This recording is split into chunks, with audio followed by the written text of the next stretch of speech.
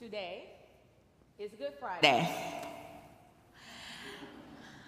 And on this day, I can imagine that people meditate on different things.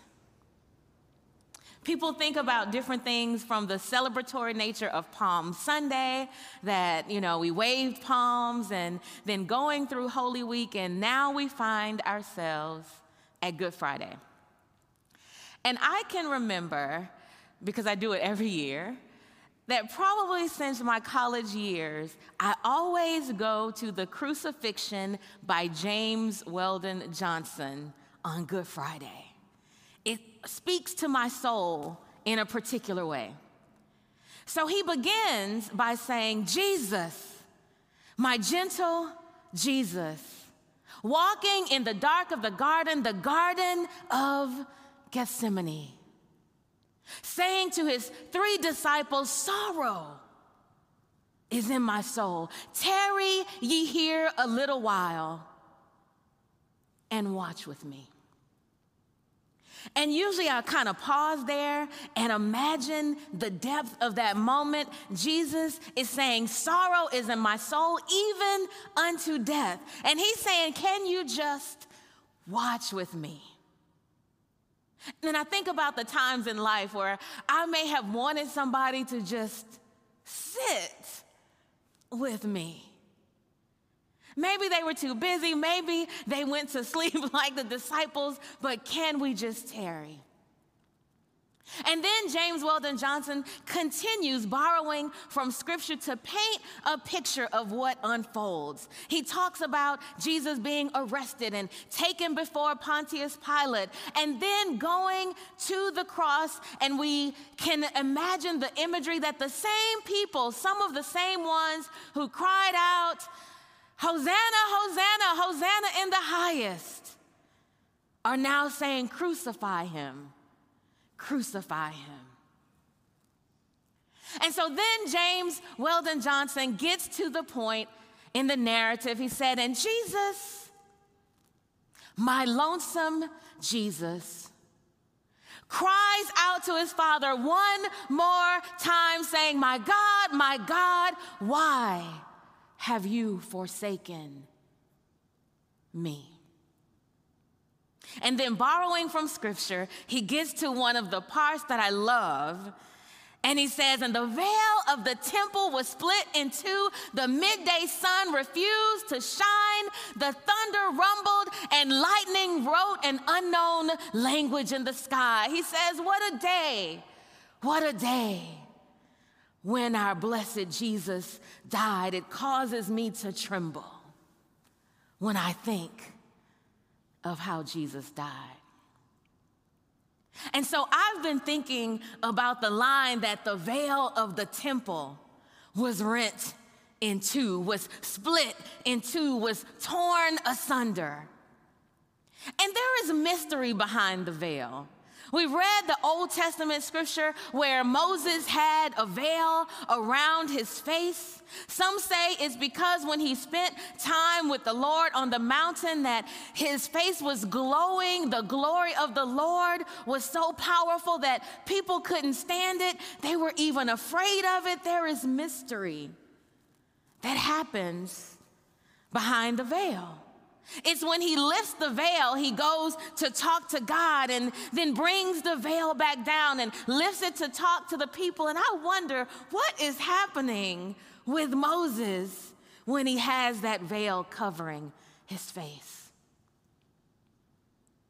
When we look at the Jewish temple and the way that it was built, we find the veil there again. The temple was the seat of much importance in the sacred space in the lives of the Israelites.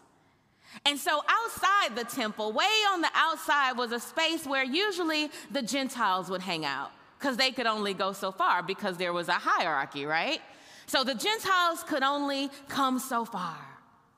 Then there was the place called the outer court, sometimes the court of women, because the women couldn't go past this space.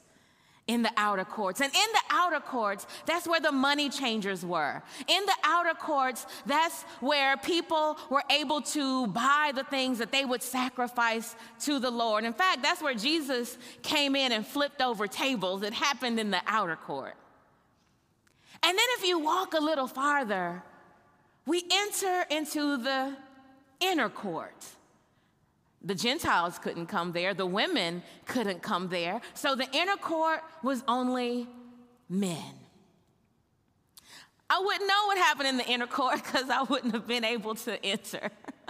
But I understand that if you go a little farther, there was the holy place. And the holy place was reserved for the priests. And at the edge of the holy place was this veil, this curtain. And behind the veil was called the Holy of Holies. It's where the Ark of the Covenant was that contained the mercy seat. The Holy of Holies was thought to be the place where God's self dwelled. And you had to be the high priest to enter into the Holy of Holies, and it was only once a year. You couldn't just go into the Holy of Holies, right? We think that we can walk into the sanctuary and it's all good, but it was not so in the Holy of Holies. It's like going into Dr. Wayne's office. Everybody can't just go. And so the high priest could go once a year into the Holy of Holies on behalf of the people, bringing their sins before God, seeking forgiveness for the people. That's what happened behind the veil. And so as I meditate on the fact that when Jesus died, the veil of the temple was torn in two. That is something to celebrate because it means that now we all get to enter into the presence of God. It says that we all get to bring our full selves into relationship with God and speak to the Holy One, even on our own behalf. It means that we don't need a priest, we don't need a preacher or a pastor. We can go to God for ourselves. It means that the Gentiles no longer have to stand way out back.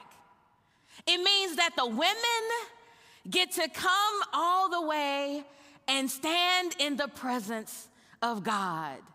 The children, suffer the little children to come unto me, for such is the kingdom of God. The children get to come into the presence of God. He gets to come. She gets to come. They get to come. We all get to enter into the presence of God.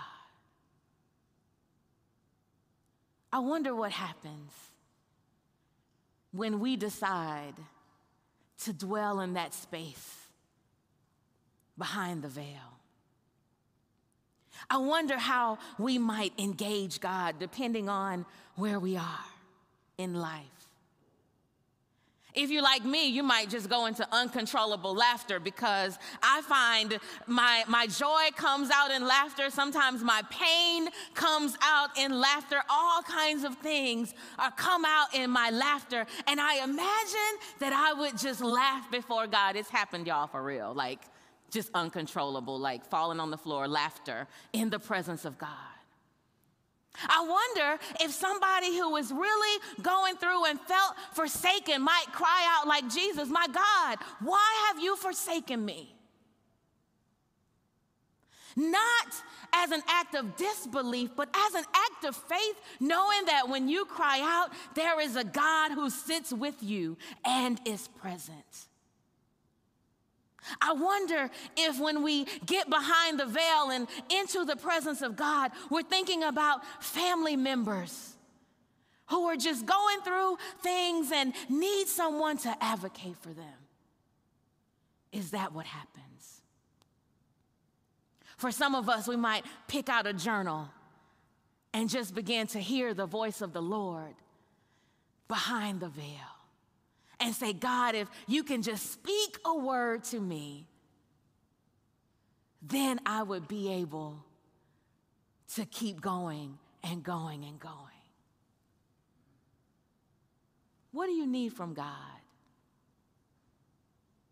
The veil of the temple has been rent in two. That means that we all get to come. Meditate on that for a moment. What is it that we really need to experience from God? God, I just need your mercy. Because when I think of the things that I've done, God, I just want your mercy to overflood my soul. Someone says, God, I just need a little bit more grace. That grace that draws us to God, that grace that sanctifies us. God, can you give me your love? I just need to feel your love wash over my soul. And when we come and get those things, the beauty is it's not just for us. Then we get to go out and take those things with us that the Lord has given to us, and we get to take it out before the world and let them know, let all people know that the veil of the temple has been rent in two. So in this moment, I'm going to invite Shanice from FAMU Wesley to come and share with us in song. As you may have gotten a little piece of fabric representing the veil. And so we want to invite you to come to the altar, invite you to stand where you are, invite you to sit, invite you however you feel led, as a symbol of coming behind the veil. And the veil being torn in two together as we meditate on the things that we want God to do in our lives and the sacredness of this moment. We're gonna rip that veil. It was probably a heavy curtain. I practiced this earlier, and so there's a little slit because we wanted to help you out. But if you're like me, you still might not be super strong, and you're gonna have to rip really hard. And if you can't do it, that's what a friend is for. Phone a friend to help you rip this veil, because we all want to come behind the veil. So I'm gonna invite Shanice to sing as we just meditate, and we invite you to the altar. We invite you to stand. We invite you to do you, and then we'll tear the veils together.